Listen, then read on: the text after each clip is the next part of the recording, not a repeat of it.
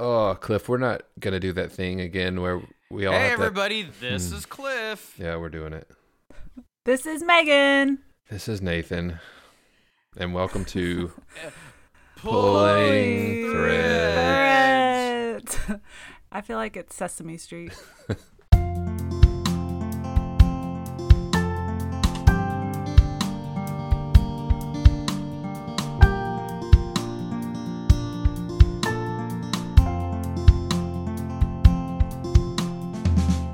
A huge welcome to everyone on our first official Pulling Threads episode. Last week we had Welcome We had back, a little all teaser. 5 of you. six. My mom's listening too. Oh, okay. We picked up a listener. Hi, Mom. So, first off, let us tell you again what Pulling Threads is about. We have this metaphor. We have this idea that there's this sweater we wear that's made up of our beliefs and our values and everything we get growing up. And at some point, some of us look at some of those threads and we think, I'm not sure about that one. And we start pulling at those threads. And sometimes you can pull enough thread that the entire sweater falls apart. This is a podcast about that and about conversations with people who have gone through that process before. Does that sum it up, guys? Is that? Yeah. Yeah, and we're hoping that through those stories that we hear, we can all kind of connect with different threads and see that maybe we're not alone out there and other people have experienced some of the same things, maybe even in different ways, but those things can connect us. I'm pretty curious about why. There's the what thread are you pulling, but why did you start pulling that thread? I know for me, my sweater began to suffocate me. Maybe a little itchy, but mostly just suffocating. Mine just seemed out of fashion, out of date. Ah, I like yeah. that. Yeah. I like it. Yeah. I'm going to have to think about mine. We wanted to start this podcast with our personal stories first. We are going to talk to other people. We're going to hear other people's stories outside of the three of us. That would be a really short podcast series if we were only doing our journeys, but we did want to lay a foundation and talk about our own journeys so the listeners could get to know us and understand our journeys. And Megan's already said this, but the hope is that you can connect to something in someone's story and then it can, give you some, at a minimum, help you feel not alone going through, Yeah. right. a time of transition or a time of doubt, whatever the case is. There's probably different outcomes for everyone when you go through this process. And so For sure. I think it's good just to hear a variety of stories and people's experiences with their faith and with their sweaters. But today we're going to start with Cliff's story because honestly, this podcast wouldn't exist without Cliff going through his own experience of pulling threads. And this whole idea came from his journey. Like this podcast, I can trace back to one specific moment, and it was because Cliff sent a text. I'm going to read this text that you sent on July 4th, Independence Day 2019, correct? That's right. Yeah.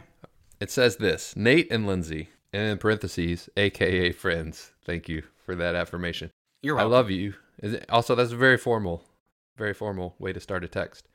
That's how I roll, Nate. I know. I love you. I can think of no better day, Independence Day, a day of bombs and freedom, to summon up the courage to share this bomb with you.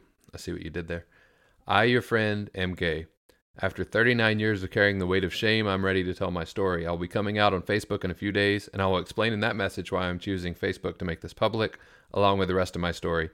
I love you guys, and if I had to guess, I know you love me. Kind of hedging your bets there, right? Just in case we didn't still love you.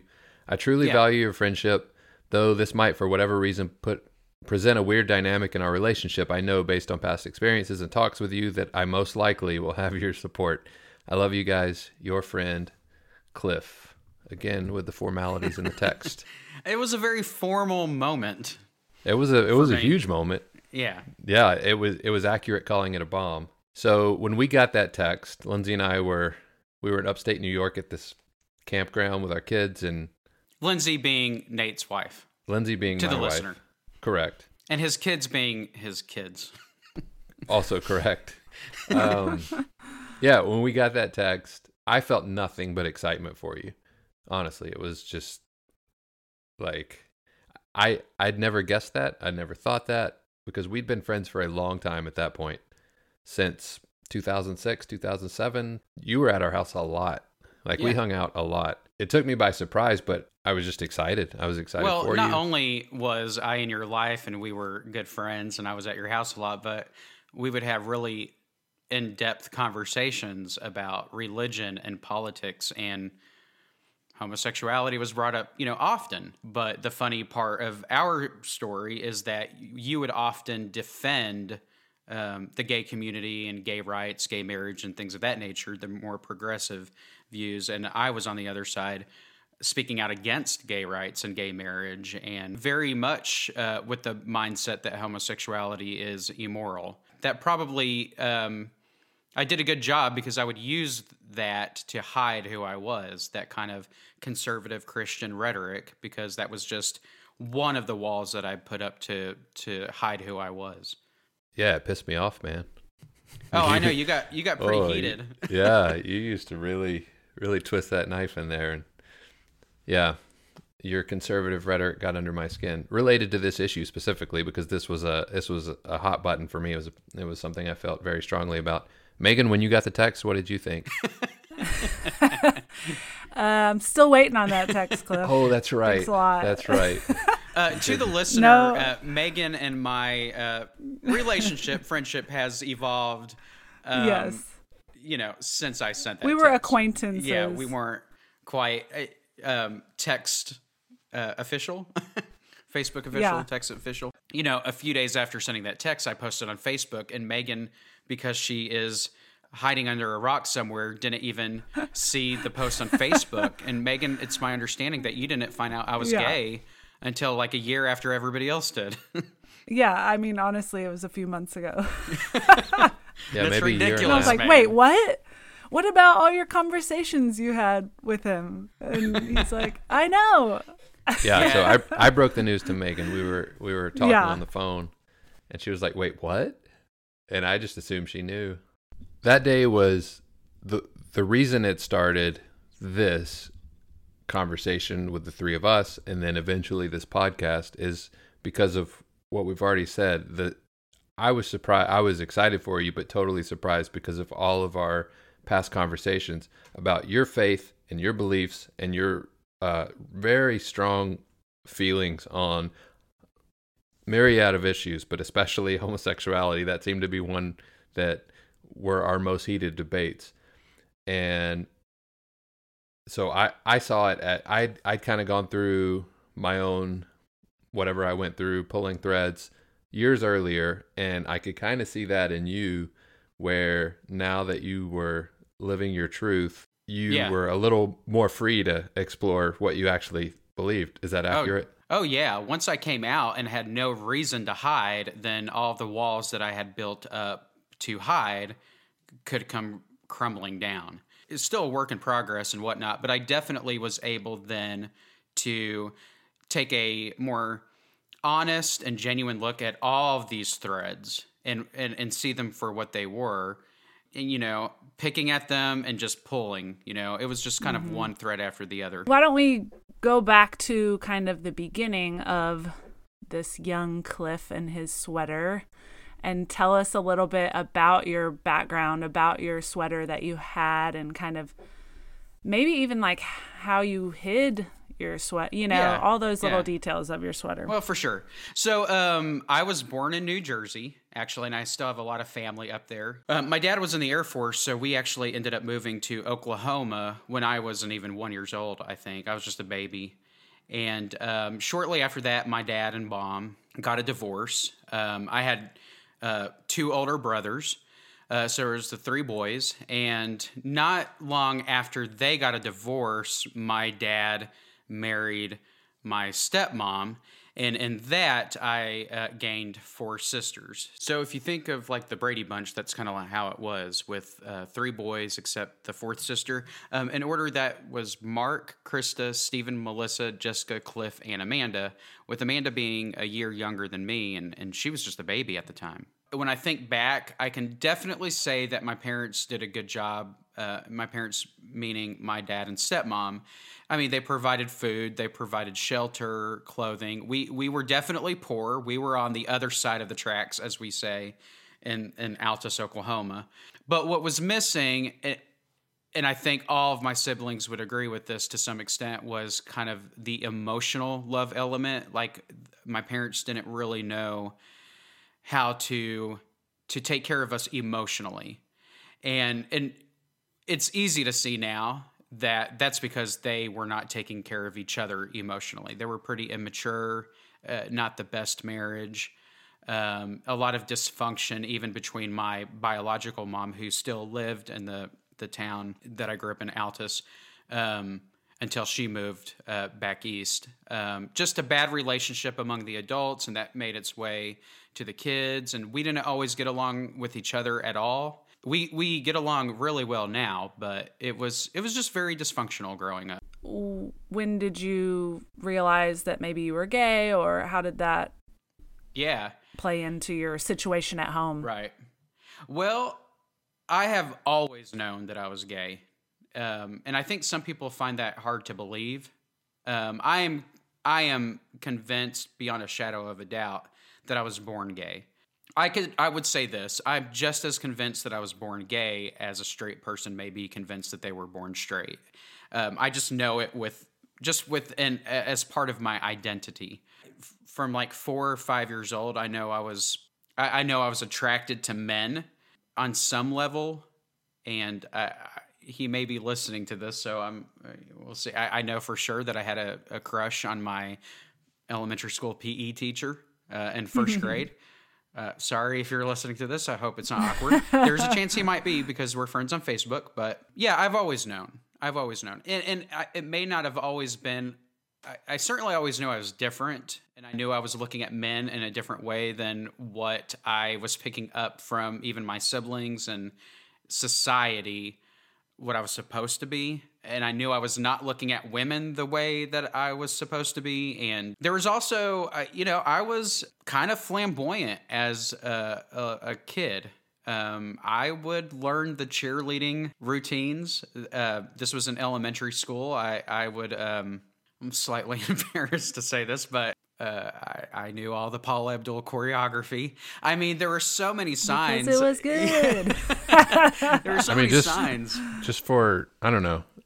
Can we see some of those right now? Yeah. Let me do that. Okay. Straight up now, tell me. And then you do it, and for the listener, we'll describe what you're doing. Okay. Yeah. I think that'll be good. Well, the funny thing is, fast forwarding after I did come out at the age of 39 to my siblings, and they all acted shocked. I was like, how could you guys not have even guessed? And I don't know. I think there was probably a period of time back then that people thought I may have been gay. I was certainly called faggot quite a bit growing up, and accused of being gay, and just some, other derogatory things. But as I got older and I started seeing these dots that, and I started being able to connect the dots, realizing that, okay, I know I'm gay. I know what I'm feeling. I know what I'm thinking.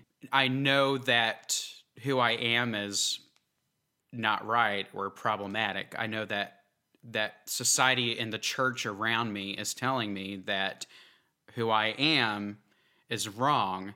And because of that, a couple things. Number one, I began to realize I needed to change the way that I was acting, because people could see how I was acting and link it to being gay. I didn't have the freedom to be me, and I didn't have the freedom to even discuss it.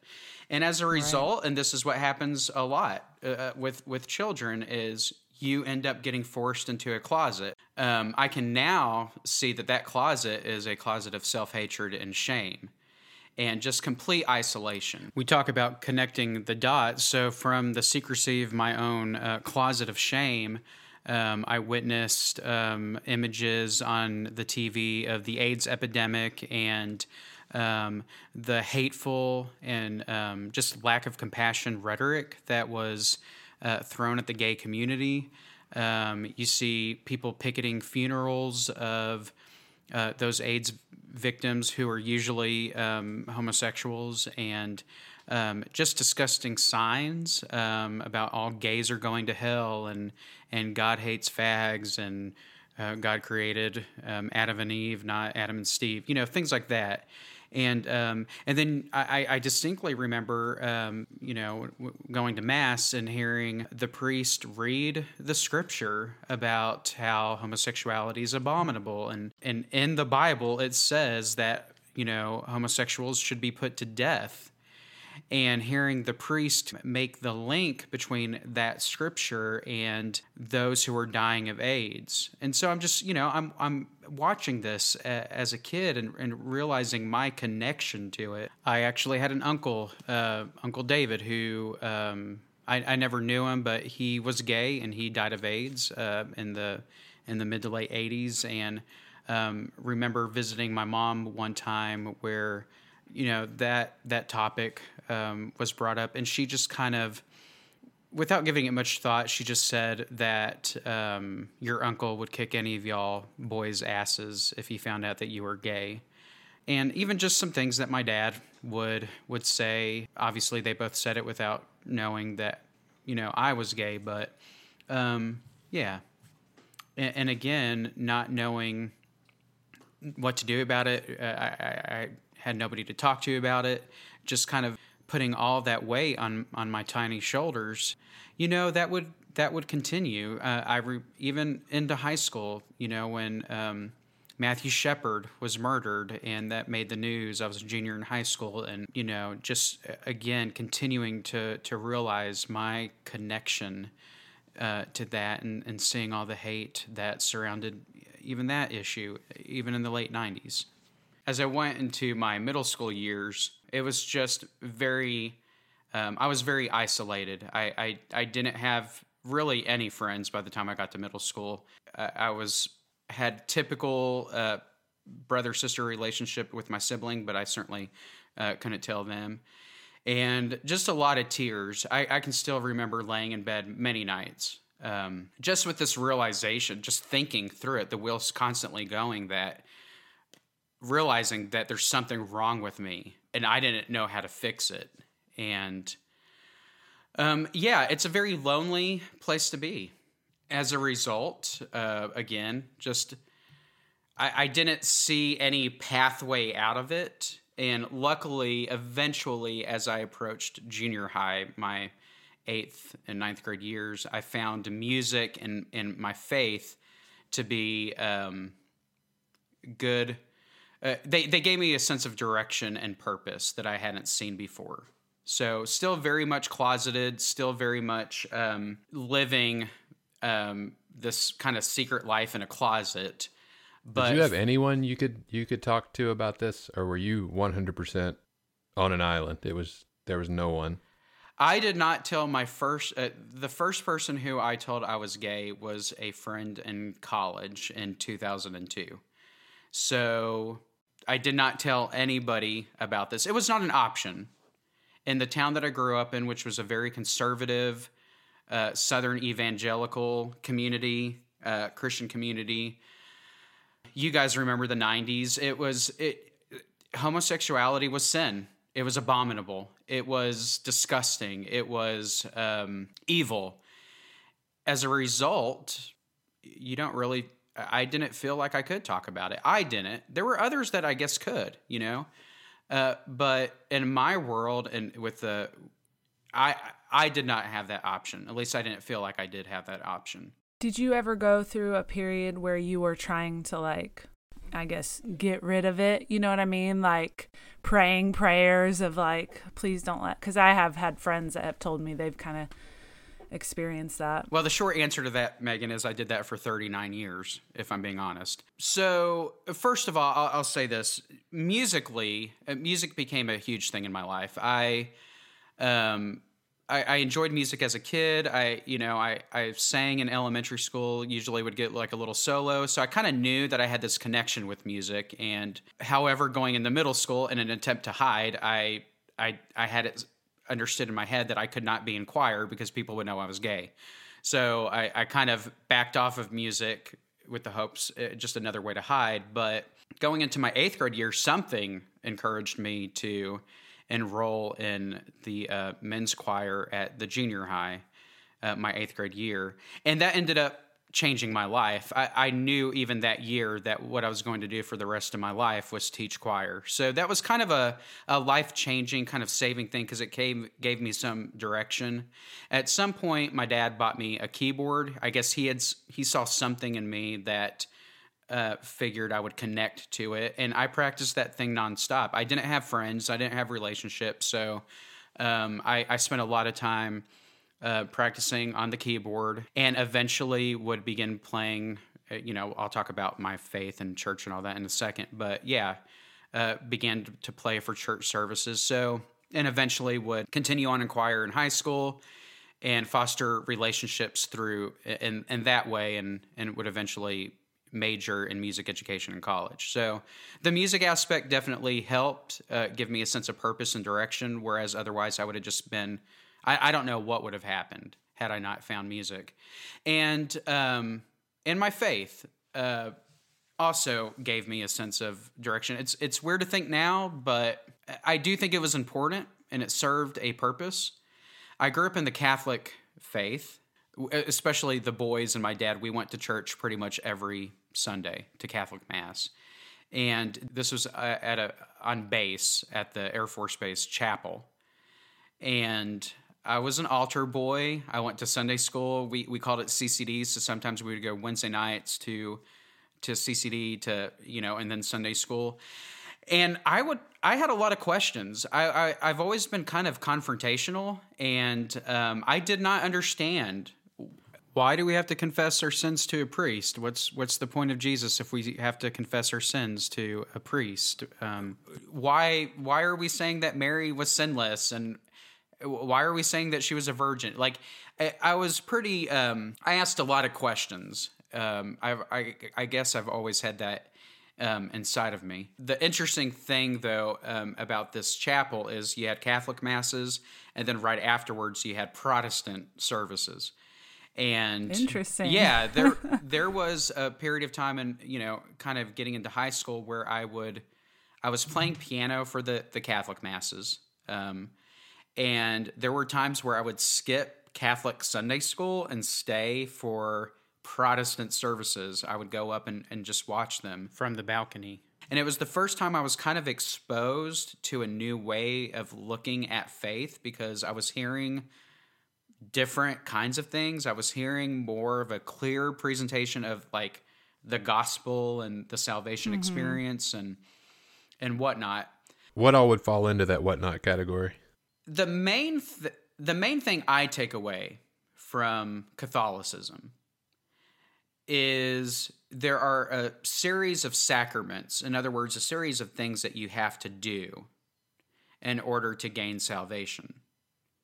And when I began attending Protestant services, that was not what was being taught. What I learned from the Protestant services is it has nothing to do with what you're doing, and it has everything to do with your faith. And so that's why I say it was more of a clear presentation of the gospel. It was very simple. You're born, you're sinful, Jesus is perfect, he died for you, have faith in him, and you're saved. The Catholic Church, it was not as simple. It was kind of, there was just a lot of steps in there that you had to climb in order to achieve salvation. Now, that's certainly not to say that the Catholic Church is alone in that. It would take me years before I would realize that pretty much every denomination, regardless of their theology, has an element to where they feel like they have to do better and be better in order to be good enough. And gosh, and that just makes so much sense based on how those in the church are raised to think about themselves, that they're horrible, that they're sinful, that they were born with sin, and they're the worst. And so no wonder we kind of feel like we have to be good enough. I don't know. So you were already pulling on your original sweater early on, right? Oh yeah, for sure. The funny thing about it, though, is when I was a freshman, 16 years old, I attended there was a Catholic youth group thing that came and did. They spoke at it, or they presented at a Catholic youth rally, and they didn't use the words saved or anything like that, but there was something about their presentation that when I watched it, there was definitely something that happened inside of me that it clicked with me. There was like this change in me. Suddenly there's this recognition of God and this kind of communication with him that I had never really experienced like that before. We didn't call it saved. We didn't call it a salvation experience. I would kind of more label it that later on, but there was definitely something that made me just reevaluate the way that I acted, the way that I talked, the way that I just my faith in general. And after that, I began to take my faith very seriously. I began to take Bible study, reading the Bible very seriously, and just how I treated others, how I talked to others. I even I saw the video footage and the pictures, but I took it very seriously. I wore a big wooden cross around to school. I wore it every day. I have video footage of singing at a concert, and there I am this is my 9th grade year, wearing a big wooden cross. Like, how big are we talking? Oh, no, here? Megan, it was like, yeah. I think some just thought I was on my way to priesthood. Okay. Looking back, I look at that whole faith experience as that was a wall that I was building to hide who I was. If I could just prove to people that I was this Christian, Jesus loving, kid, teenager, then maybe they would not see that I was gay. That's just kind of the way that I had it worked out in my head. As I made my way into high school, again, pretty much friendless. I was still very isolated. I had gotten a little bit more social, but nothing to where I had any good friends. But that would change in high school. I would start hanging out with friends who were in different youth groups at like different churches, like at the Presbyterian church, and then especially in our First Baptist church. And I would start hanging out with them and at youth groups and Bible studies and things like that. And I began to adopt a more evangelical faith. And at that point, I really began to, especially the Bible, I just took it all a lot more seriously. And I had a couple of mentors. These were moms of some good friends of mine. And they actually taught me how to study the Bible, how to look into the Hebrew, how to look into the Greek, how to cross-reference, how to truly study the Bible as more in a more academic way and not just a devotional way. I became very legalistic. I became very dogmatic. I would get into... This is really hard to talk about, but just because it's uncomfortable, because it's just ridiculous. But in high school, I had set up a meeting between me and another classmate who was Church of Christ and his youth pastor. And of course, the whole topic of conversation was baptism. And at that point, I had evolved in my faith that I understood baptism to be a symbol of something that happens inside of you, a symbolic, death and resurrection. It was a symbol of what was supposed to happen inside, whereas my friend who was Church of Christ insisted that no, the baptism itself is the salvation. And if that's not why you're getting baptized, then you're not truly saved. It doesn't work. Oh yeah. So and I would get into arguments. Like I was really just I think I showed up with a whole binder of research and typed notes, and I had all kinds of books. I can remember spending hours at my church. We had all these tables in our annex, and I had just tons of books that I had checked out from the library, and I had them. I was like gung-ho. I was like really into this. Well, at least you were like vocal and actually like setting up meetings to have dialogue. I was just probably like silently judging people, being like worried for their souls, but not doing anything. Yeah, and I don't think you should, like, you say it's hard to talk about now. If we had like a true confessions of former evangelicals. Oh my gosh. Time. I mean, we've all picked just the most ridiculous fights and been so passionate and so convinced that we were 100% right. I think all of us have just, we kind of leaped from soapbox to soapbox for a while at some point, and in our past. Add teenage years on top of that. Complete drama. Yowzers. Like if I didn't have drama, then I didn't feel like I was existing. Gotcha. But to be honest, I'm just very confrontational, and I come by it honestly. My mom and my dad and even my stepmom could be very confrontational. My brother Steven is confrontational. I think the bigger issue that I have with it now is it's very clear to see now that what I was really doing is defending the wall that I was hiding behind. Not only am I a Christian, everybody, but look how hard I'm defending it, And first of all, looking back, that should have been a clue to people that why is he defending this so much? And, but it was just where I was defending the wall of faith that I was hiding behind, and I would do everything I could to just make sure that wall was sturdy, Yeah, that makes sense. And it's not completely abnormal to find someone in the evangelical community, like Megan said, especially during those teenage years, who, wholeheartedly will argue, different points of theology. So that makes sense. Yeah. I had many friends who were into apologetics. Oh, yeah. It got to the point I was in charge of all of the music for all of the services that took place at the chapel. I was playing piano. I was planning all the music and whatnot. But once the Catholic priest caught wind that I had kind of changed into more of a Southern evangelical Baptist type faith, he told me that I could not take communion anymore. I could lead worship and I could plan everything and things like that, but I was no longer permitted to take the communion. So, which was drama.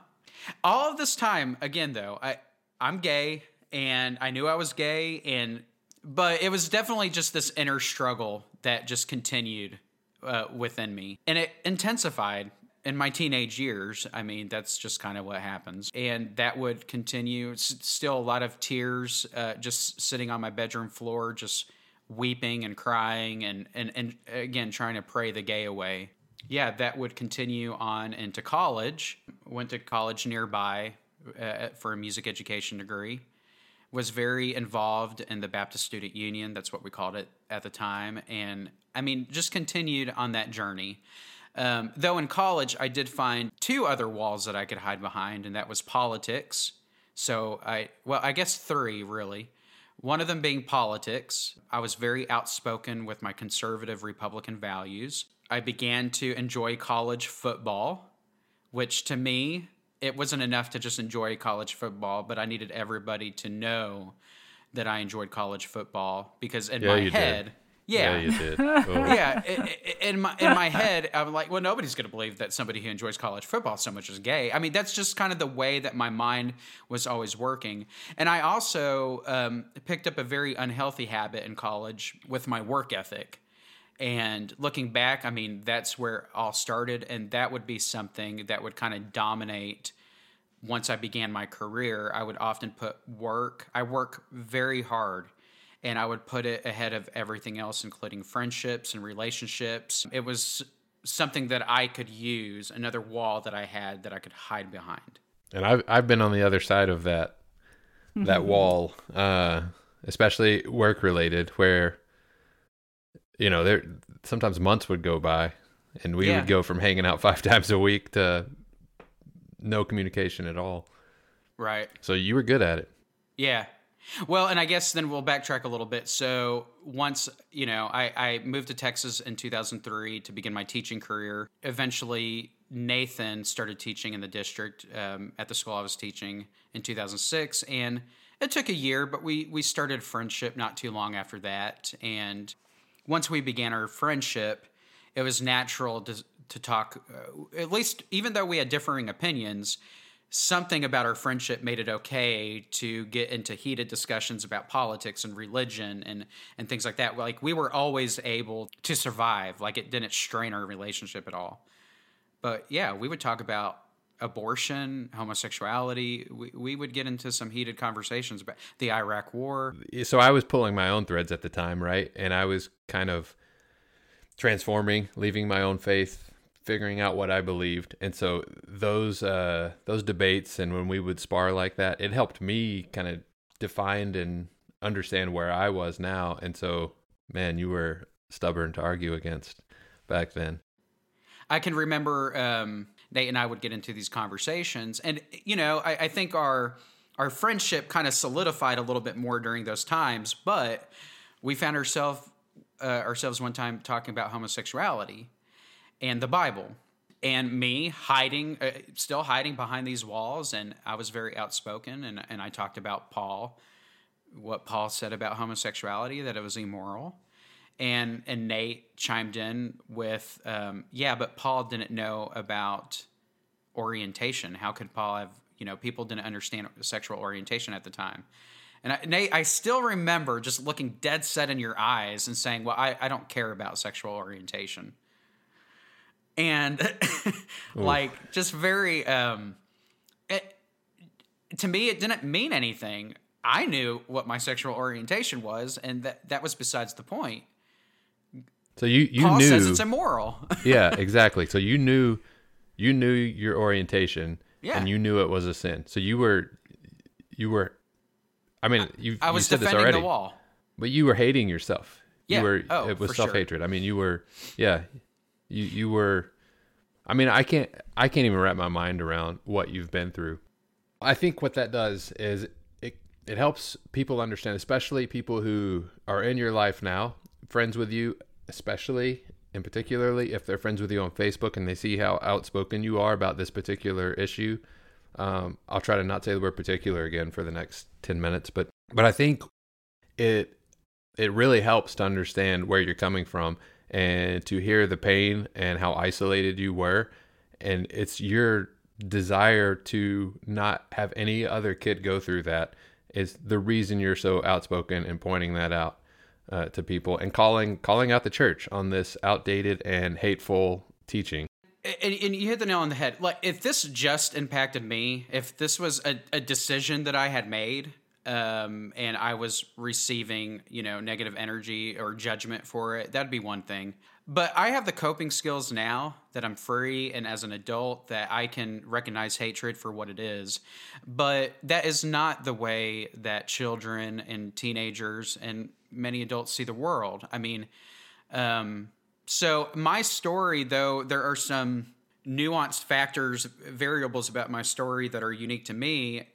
The fact of the matter is millions of children and teenagers and adults are suffering through this. And in many ways, far more past what I have struggled. There were times, especially in high school and college, where I would have these thoughts of suicide.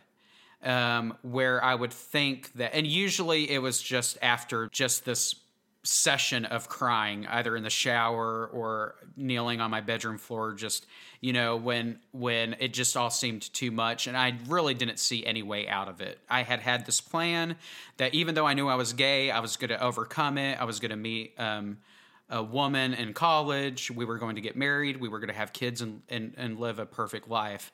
And the older I would get through college, the more I would understand that that's not as easy as I would hope that it would be. And it's because I was denying a part of who I was created to be.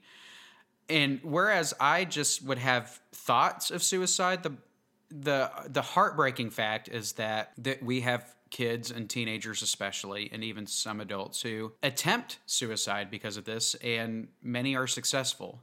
It's a disgusting teaching. It's a hateful teaching. And so, yeah, anything I can, I think people probably maybe think I'm too outspoken about it. And perhaps that's just just because I'm answering to the fact that I was silent about it for so long. And, well, not just silent, but also outspoken against it, against homosexuality. And perhaps there's a part of me that's overcompensating. Earlier, Nathan was talking about when y'all were debating, he was pulling his threads. And so he was really forming his ideas through those debates. And yet, while he was doing that, the ripple effect of that was creating a safe space for you later to be able to do that. And now you are maybe being really vocal on Facebook and things like that. And there might be people that attack or argue, but you are also creating those safe spaces for other people to begin pulling threads. And I think that's kind of cool how it can be a ripple effect. Right. And I'll be honest here. Cliff and I have had conversations, outside of this podcast about that. And I worry about how outspoken he is. Honestly, I could give a shit what people think about what he's saying. I don't care about that. I just worry about him and his mental health. Yeah.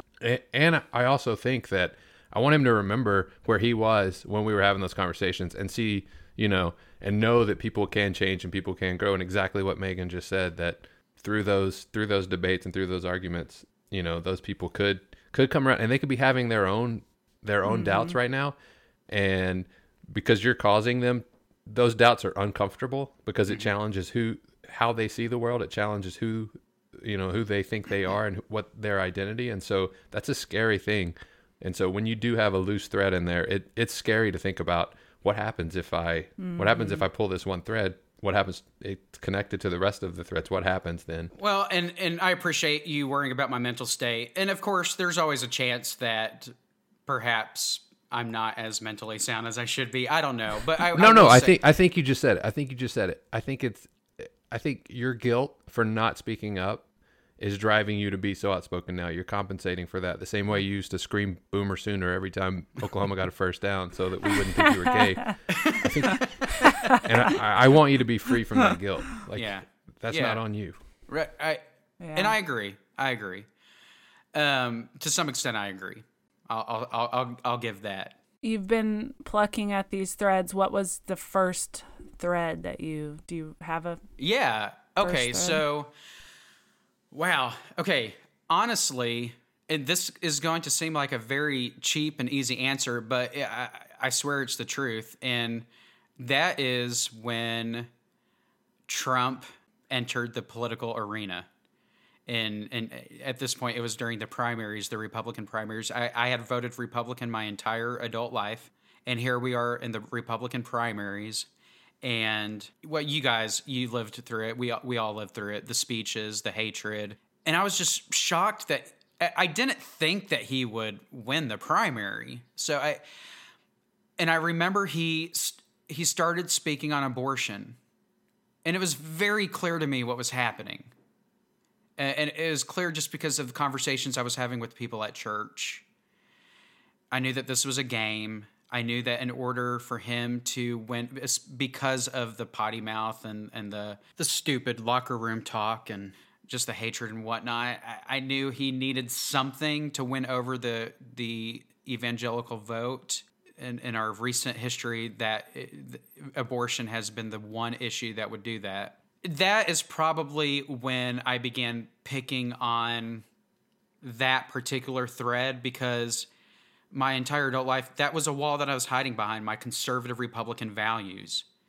And I started to see this is not even worth hiding behind anymore. I could just see it unfold. It was just kind of disgusting. How do you guys not see that this is complete hypocrisy? You are hiding behind and championing conservative Christian values. And I don't care what this guy's stance on abortion is. That is not the value system that this guy is reflecting and that you guys have been championing all this time. So and certainly when he won the primary and then won the election, I just became very hard-hearted and especially disenchanted with the church's role in electing him, which then began to turn another thread. I found it harder and harder with every passing Sunday to pray with these people, and even amongst myself, to myself. I began to see my relationship with God. It began to be a little hardened. None of it the wall just seemed to have all these cracks in it. So that was one thing. I think that has proven a thread that many people have pulled on. The other is, surprisingly, when for the first time in my adult life, I got a dog, Sky.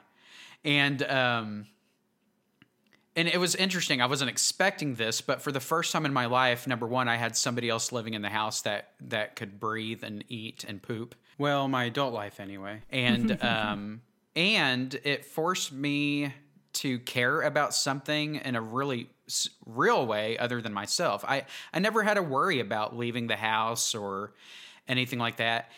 So in some way, that was in a way its own thread, because now I have this other thing. I know that seems weird. I don't know exactly how to explain this, but I had this creature who was depending on me, and I wasn't always able to think about myself at all times in my own schedule and my own. So in a way that kind of proved its own little thread. And then there was in 2019, in April of 2019, I came home after church one day, turned on the TV, and I saw this man being interviewed on like a pre-recorded episode of the Rachel Maddow show. And they were talking for about 45 minutes about all kinds of things related to politics and policies, and he was brilliant. I think he had served in Afghanistan. He was a mayor of South Bend, Indiana, was a Rhodes Scholar, graduated from Harvard, could speak like 7 languages. I mean, just the guy was brilliant. It wasn't until the end of the interview that it was even mentioned that he was gay, which shocked me, because 5 years ago or 10 years ago, that would have been the main topic of conversation. This guy was running for president, Pete Buttigieg, we all know now. And I was just shocked. Like, again, 10 years ago, that would have been the only topic of discussion. But here they're able to talk about all these policies and the direction that the nation is going. And he's very eloquent, very smart. So that threw me a little bit. And I kind of was very intrigued.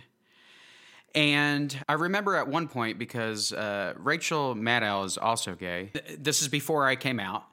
They were talking to each other about being in the closet and what that was like. And I remember Pete's story was a little bit different than mine, because it's like he had suppressed his sexuality his entire life. And it wasn't until his late 20s that he could admit to himself, I think is the way he puts it, that he was gay, which is a completely foreign concept to me.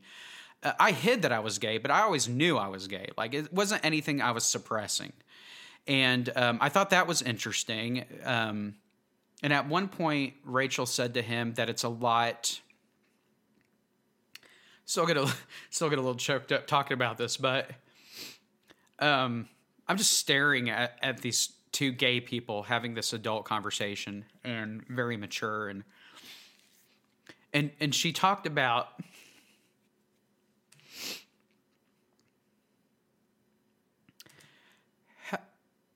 how difficult it is and how much harder it is to be in the closet than to be out of it.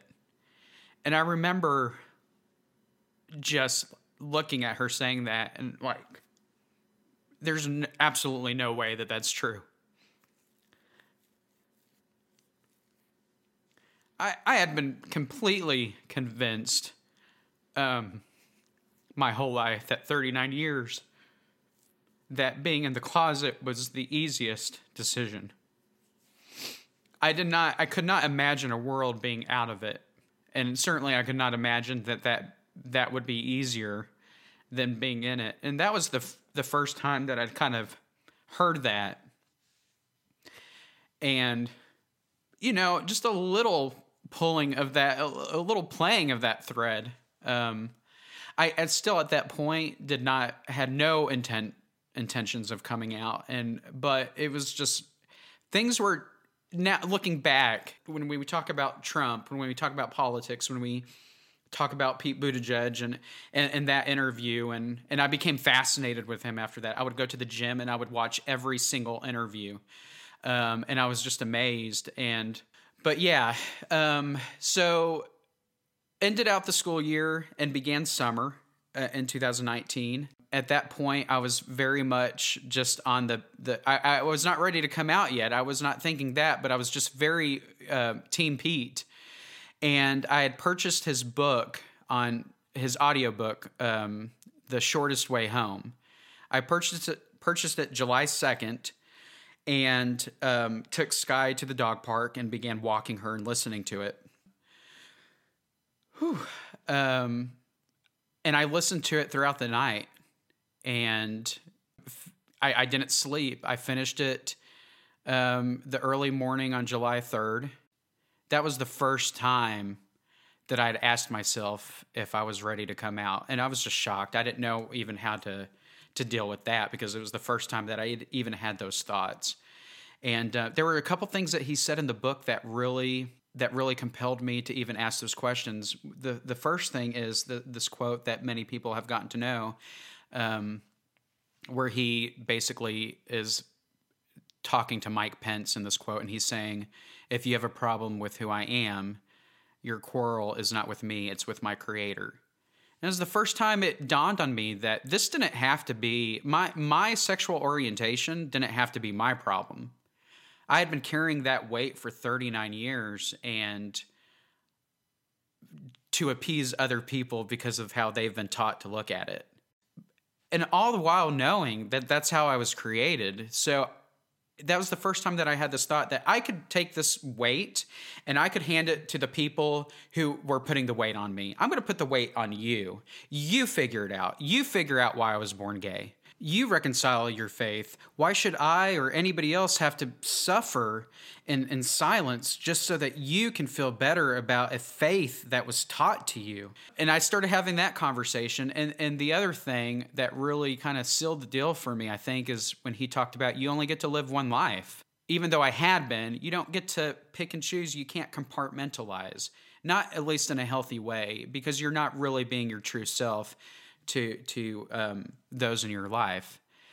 And just when he said that, I looked at my life through a different lens, this 39 years of just completely hiding, and everywhere from my faith to my love of college football to my politics to even the way that I would teach and look at my students. It dawned on me that what I had been doing, because I was really good at my career, I was really good at my job, just received all kinds of praise from the parents in my community, the parents of my students, that I put on such great shows and just really taught their kids well. But what I could realize is that I was creating opportunities for my students and putting a spotlight on them, all while getting closer, just because of the nature of being a choir director. You get closer to the families. And the spotlight that I was putting on their kids allowed me to continue hiding in that closet in the shadows, because I would get closer to the parents. I knew that they were wondering, why is this guy still single? Okay, he's 35 now. Why is he still single? What's going on here? And I was afraid that they were connecting the dots and figuring out that I was gay. So if I could distract them, if I could just put this great spotlight on their kids, then maybe they won't even think about that. That's just kind of the way that I had to process things. And I know it seems twisted, and I know it seems weird. And I know that I'm not the only one that has had to deal with that, to do these types of things. So I guess I began to realize this thread that, you might call the thread of life. We lost my brother Mark in 2017. He had struggled his whole life, but especially his adult life. He struggled with addiction and was in and out of rehab, and died very unexpectedly. And I remember when I sent the text to my family, just kind of commenting on that if there's anything that I've learned by his passing, is that, again, we only get one life, and it just dawned on me that I've kind of been squandering it and hiding. So yeah, I think that I had been asking myself if I'm ready to come out, and then I was. All of a sudden I was. So you're talking about, you read the book on the 2nd, you're dealing with this on the 3rd, this is going through your head. So the next day is when you sent that text that we started with to us. So we've gone through, we're full circle now. So what was that day like for you? It's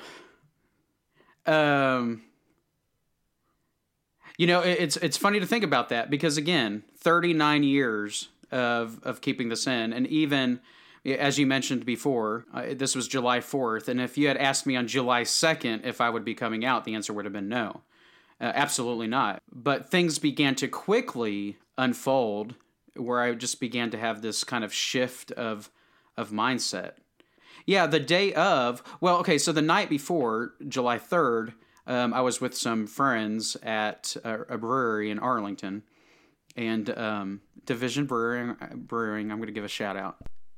Anyway, and no, we were there celebrating the 4th of July on the 3rd with fireworks and whatnot. I had Sky with me. She didn't like the fireworks. But by the time that evening came around, I'd already begun asking myself if I was ready to come out, you know? I still wasn't sure, and I didn't know if this was just kind of this short-term little feeling, but I do know that I'd never had those feelings before at all. I'd never even thought about the possibility of coming out. Then on July 4th, I was traveling with a friend. We were going to her parents' house. They live about 45 minutes away from me to celebrate actually on the 4th of July. We had Sky in the back, and on the way there, I had told her way years ago, I think back in 2003 or 2004, I had told her that I was gay. And I just kind of, you know, told her that I'm actually thinking about coming out publicly. And we talked about it. And she was shocked. I needed to have that little conversation with her just because I needed to test it. I needed to get some type of feedback, you know. Of course, she was very supportive, and she just listened as I talked. We got to her house. Man, I think I was there for about 45 minutes, maybe an hour. Sky, we had put her up in a little fenced-in area with a dog that they had, and Sky was not getting along with this other dog. And I felt guilty. She was getting all muddy. It had just rained, and there was mud. And I was just beginning to feel just this inner turmoil. And I basically grew miserable while I was there. I needed to grab Sky, and I needed to go home. This feeling of needing to come out was just getting stronger and more intense. Wasn't sure what to do about it. Anyway, I grabbed Sky, and we drove back home. Of course, I'm thinking about this the whole trip. She was muddy. So,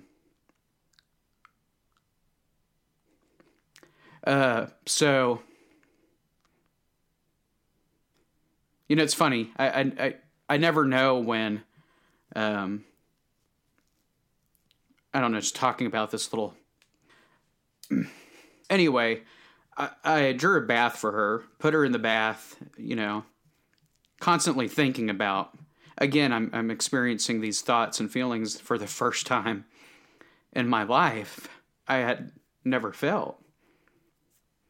And I just remember, you know, I was washing her, I was cleaning her, I was thinking about it, it was growing more intense.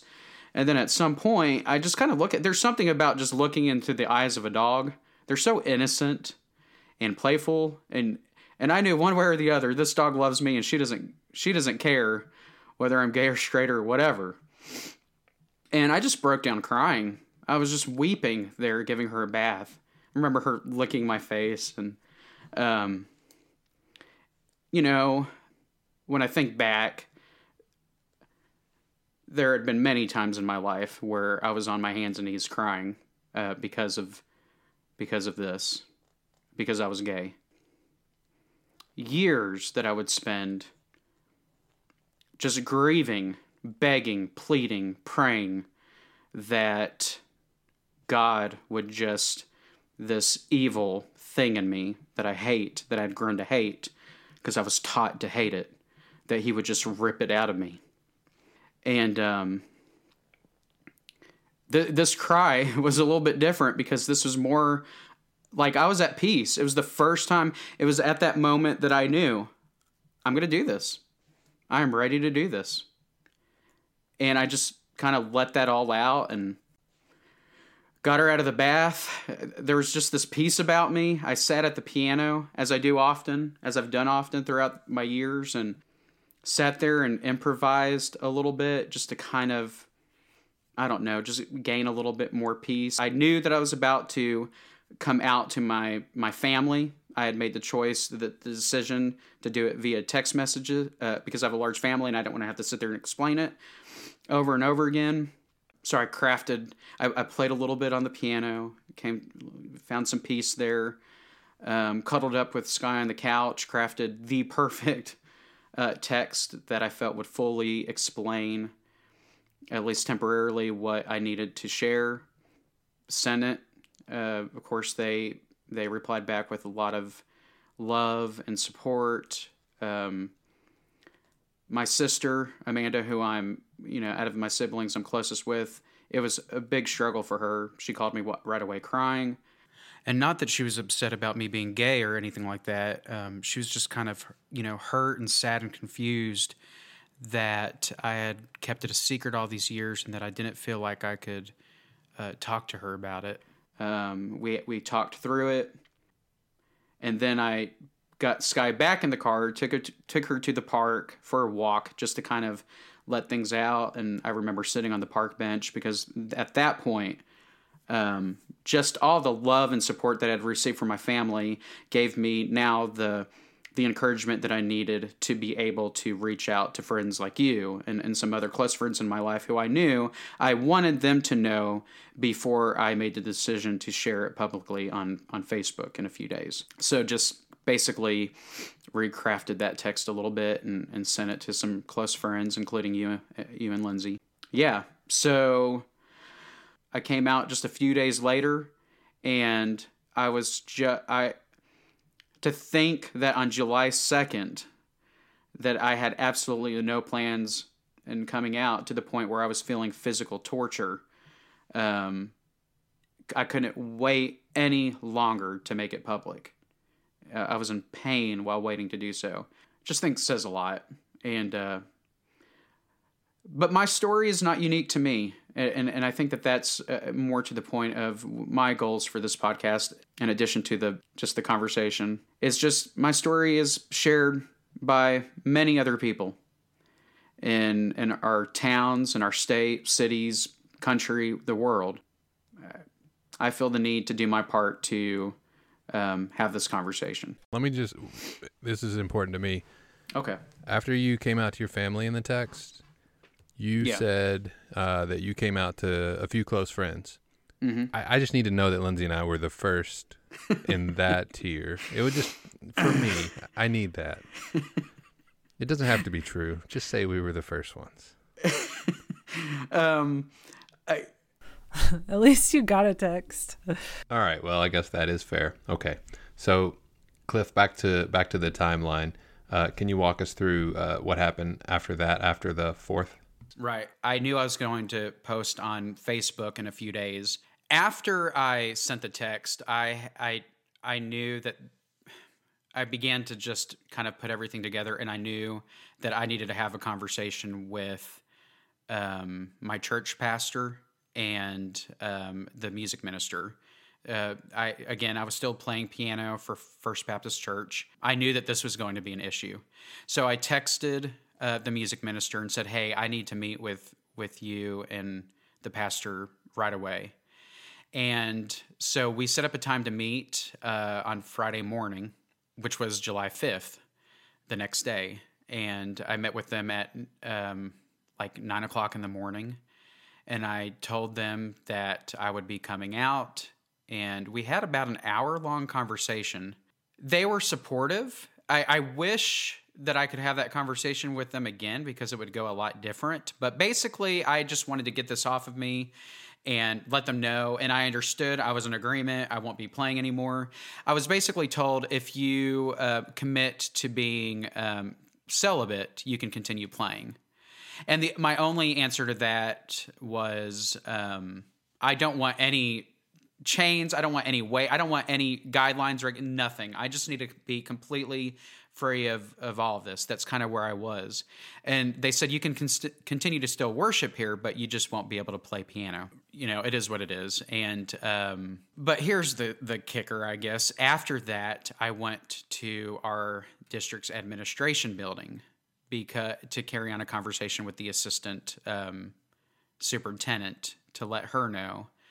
And basically to ask her if I needed to look for another job. Back in 2015, in the town where I live, not teach but live, we had a teacher who made it known to her students, not by any way that was inappropriate, but her students found out that she had made it known that she was married to a woman. And I think what actually happened is she got fired, but then she got reassigned because they figured out that being fired was going to be an issue. So she got reassigned. She filed suit against the district. It made its way into the high courts. She ended up winning the case. And oh, I didn't know any of this. Yes. But I had learned about that going into July 5th. And so I was wondering if I needed to look for another job. So at any rate, had this meeting with the assistant superintendent. She was very supportive. She assured me, Cliff, this is not a fireable offense. And she said she needed to have a couple of other conversations. The main issue was that I was going to be coming out on Facebook, social media. I assured her I didn't have any current students who were friends, but I did have current parents of students who were friends, and I had former students and former parents who were friends, but not current. But she still wanted to make sure that there was nothing that she was missing, that this could be an issue. And we also agreed that we needed to wait for my principal to come back from vacation to have one last meeting with her, and before I came out officially. So all of this took place on Friday, which means and my principal wasn't coming back until Monday, so I had to wait the entire weekend. On top of which, I had agreed to play for the final Sunday because it was last minute. So I played for my last church service. And the only thing I could say anything about that being your last Sunday or anything? I had asked them not to. Yeah. Okay. And it was pretty emotional, just a lot of inner turmoil going on throughout the whole service. And because I knew that like this was the end of some type of era with me. What was very telling to me is that when I walked out of the church doors, making my way to my car, I felt just, and I, as I went through the service itself, I just began to feel very claustrophobic. Like I just felt like that sweater was just getting tighter and tighter and tighter. And by the time I made it to my car, I had already unbuttoned my shirt and I had it off. I had a t-shirt on, and I mean, my tie was off. Like I just couldn't, it was just like this relief that I didn't know I needed until that moment. Throughout that entire weekend, I was feeling physical pain. Like I could not wait any longer to come out. And I knew I had to wait, and it's just it's amazing to me that on July 2nd, I didn't even think I would be coming out. It was the furthest thing from my mind. And then here I am just a few days later, and I couldn't wait any longer to come out, to where I was in like physical pain waiting. And finally, Monday came around, had the meeting with the principal. That meeting went well. We came up with a couple of what to do if this happens type things, if a student mentions it, because the understanding was this was not a conversation I would be having with students. And but what to do if one of them brings it up or anything like that. What was interesting is neither one of them knew that I'd already posted it, but I had it set to me only, to where I could see it, not public. So I wanted to just get through the meeting. And then Judy said, so when are you going to post it? And I told her the second that I get into my car after this meeting. And I did. I got into the car. I went and changed the setting to me only to public. And then, I mean, the rest is history. Lots of comments, lots of likes. And I, believe you me, I was looking at that like list a lot. Like I loved it. I clicked the heart. I just want to point that out. Okay, good. Yeah. Well, the whole list, the hearts, the likes, the whole care thing was not in existence at that time. But read through the comments many times. Nate, I know you said that you were kind of keeping tabs on the comments. My brother Steven was as well. And, you know, at the time, it's exactly what I needed. I had made a decision that I wasn't going to respond to anybody's comments. I wasn't. In addition to Facebook comments, I received text messages and phone calls. Now I know why I receive text messages and phone calls. I received them from church staff who offered their love, but were afraid to put that on do Facebook. it publicly. Yeah. Yeah. And it's fine. That's a whole other can, but Is it fine? I'll say this. It was what I needed at the time, but when I look back at many of the comments, it was code language. Like a love the, what is it? Hate the sin, love the sinner. Hate the sin, language? love the sinner. We still love you, Cliff. This doesn't change. And I don't want to look too much into that because some people's intent may have been very pure. Maybe that's just all they knew what to say.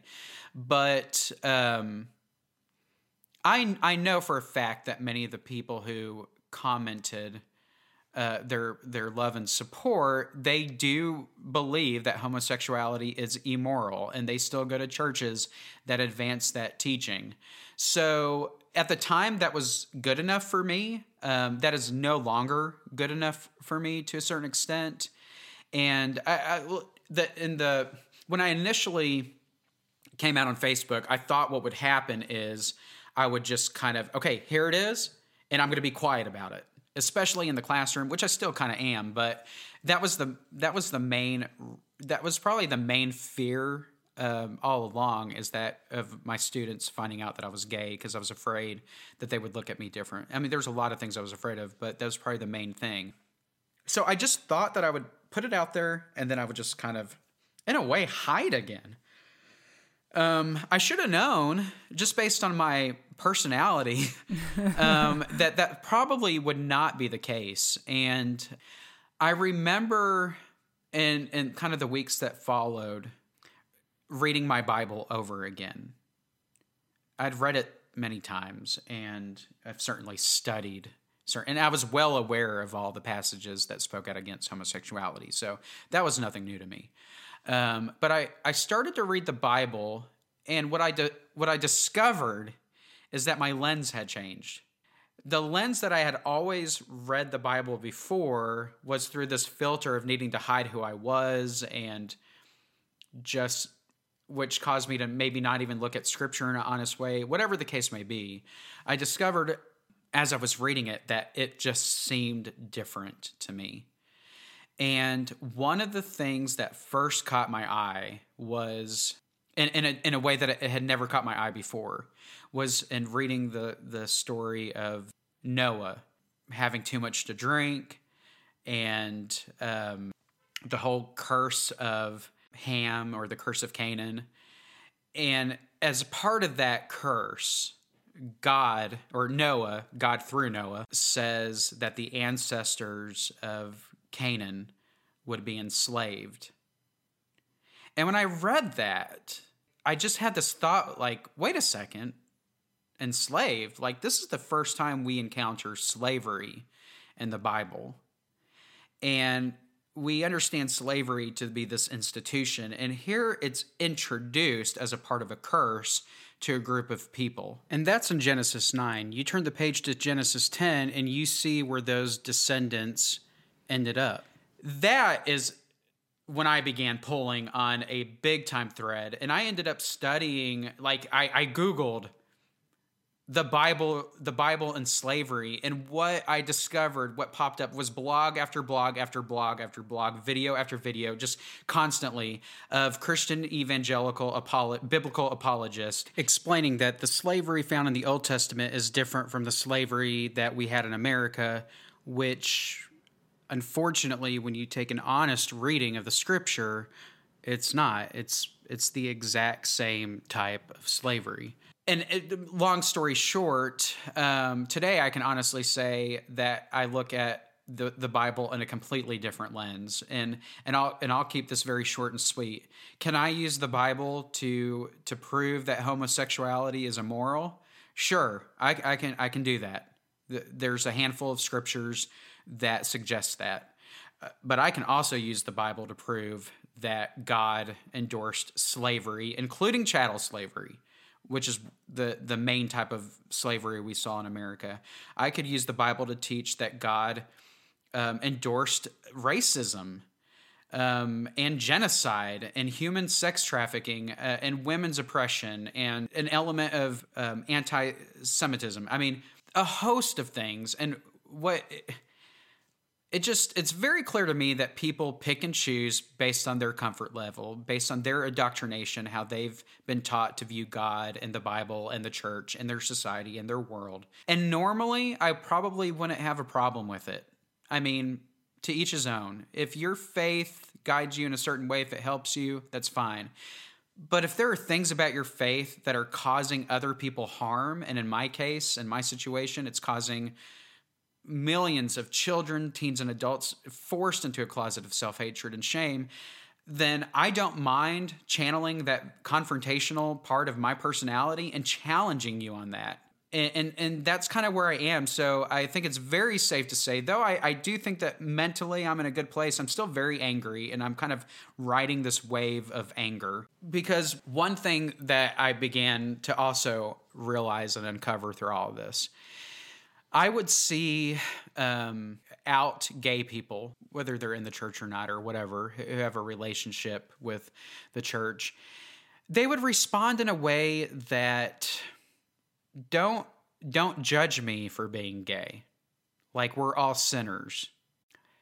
And I have a problem with that because in saying don't judge me, we're all sinners, don't judge me for being gay, we're all sinners, it's like they're conceding that a part of their identity is sinful and abominable. And you hear all kinds of people championing gay marriage and gay rights, and you hear that narrative, and you hear the other narrative about you shouldn't be judging people and things like that.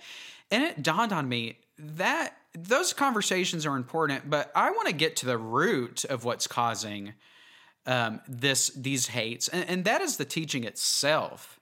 The teaching that homosexuality is immoral is the root cause of a host of different evils. And so that's where I find myself today. It's not enough to champion gay rights and gay marriage. And I want to get to the heart of the issue. And I think that that's the teaching itself. And I think that I'll be fighting that teaching until my last breath. And the question I have to ask myself is, where's the balance between fighting for that cause and letting yourself move on and have a new life and live freely and not be weighed down and whatnot. So that's a daily conversation that I have with myself, and hopefully I'll get better at navigating between the two. And I know, Nate kind of holds me accountable with that.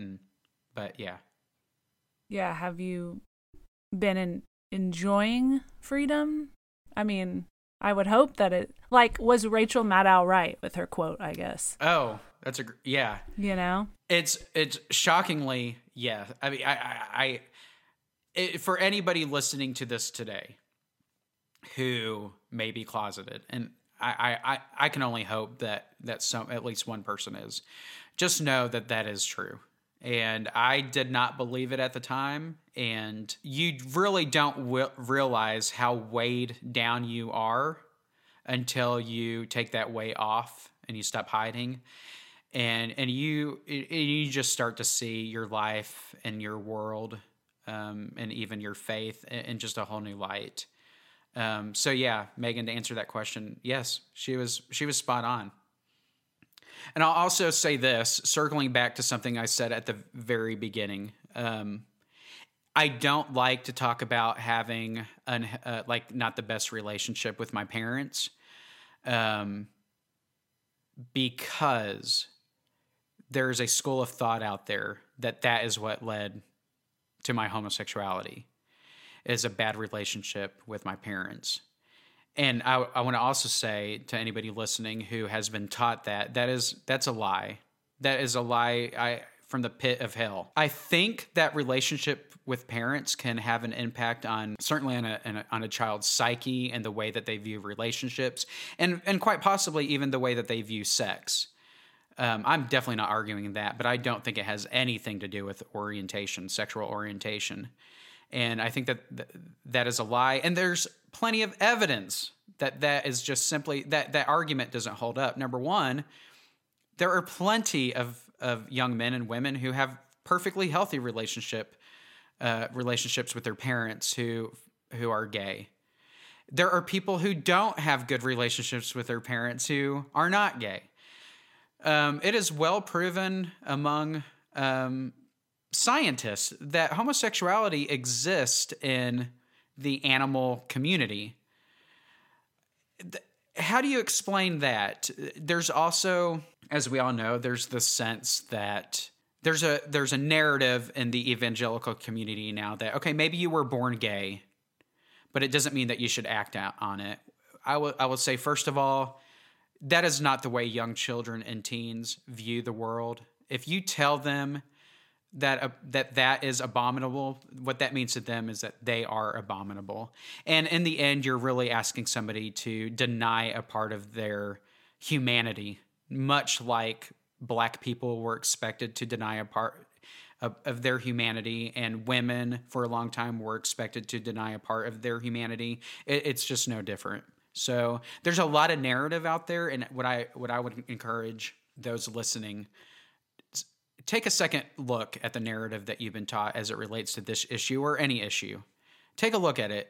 Is it harming people? Because that's a good sign that you need to rethink that particular tenet, that teaching. If it's harming somebody, review it and look for a better way.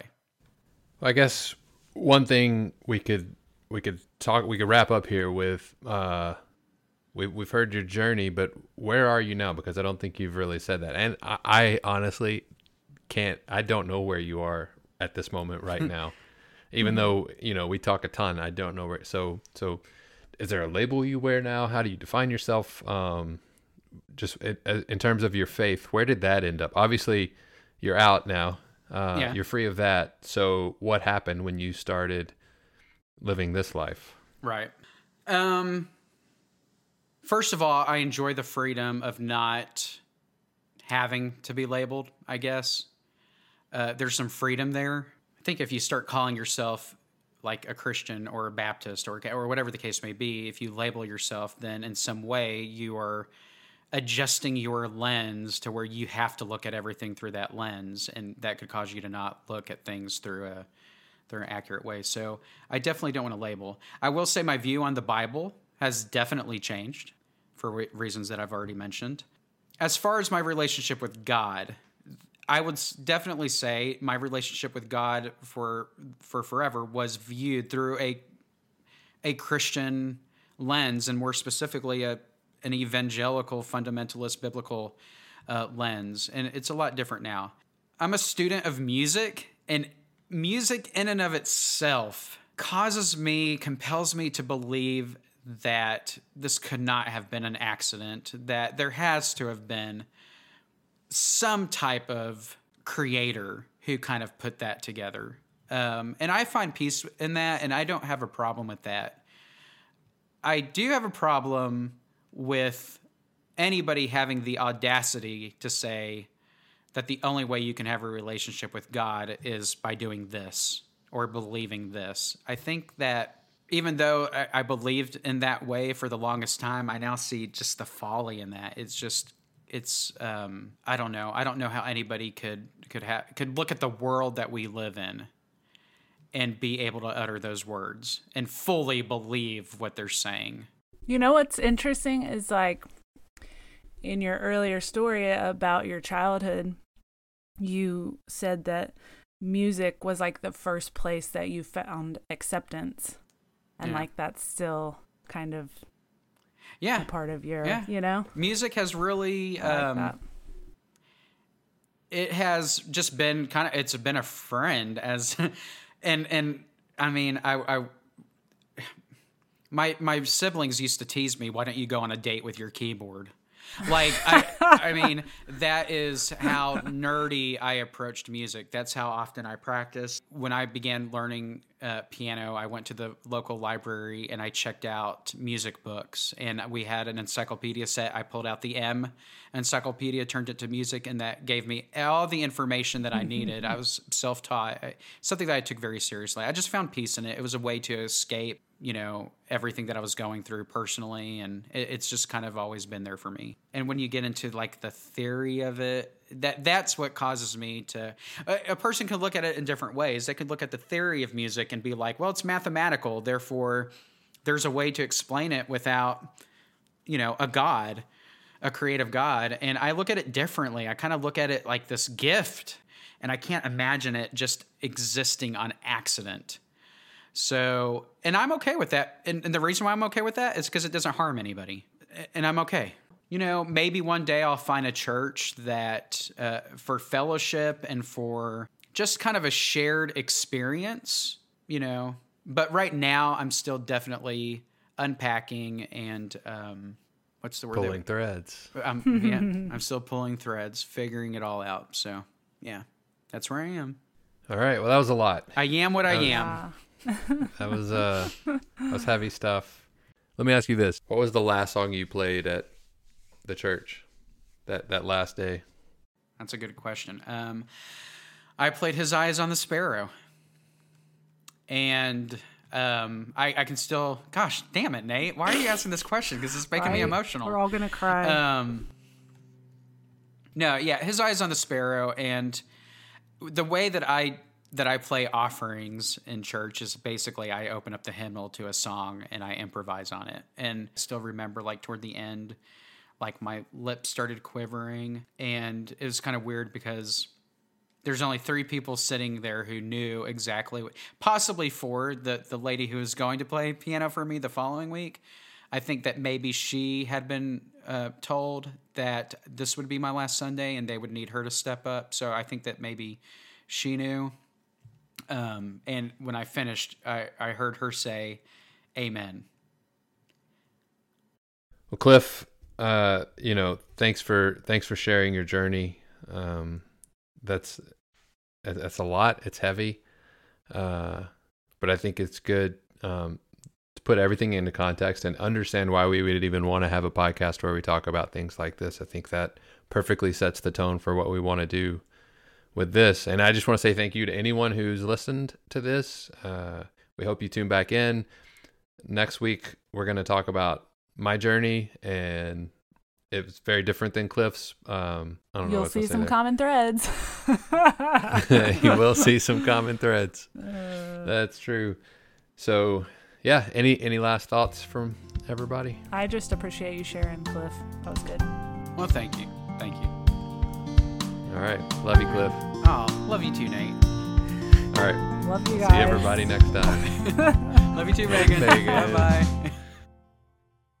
Wait, can we do that fake laugh again, Cliff? Let's just keep this going. All right. That works. Hey guys, it's me again. This is Cliff.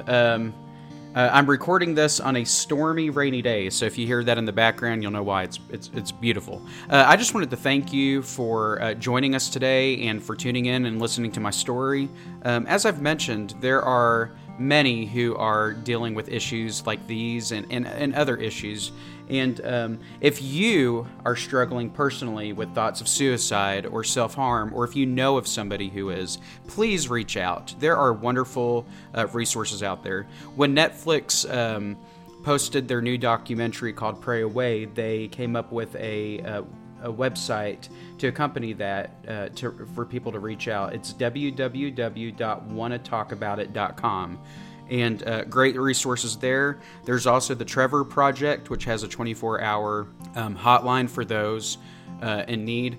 Just please reach out to somebody. As a community, we can get through this. We can get through anything.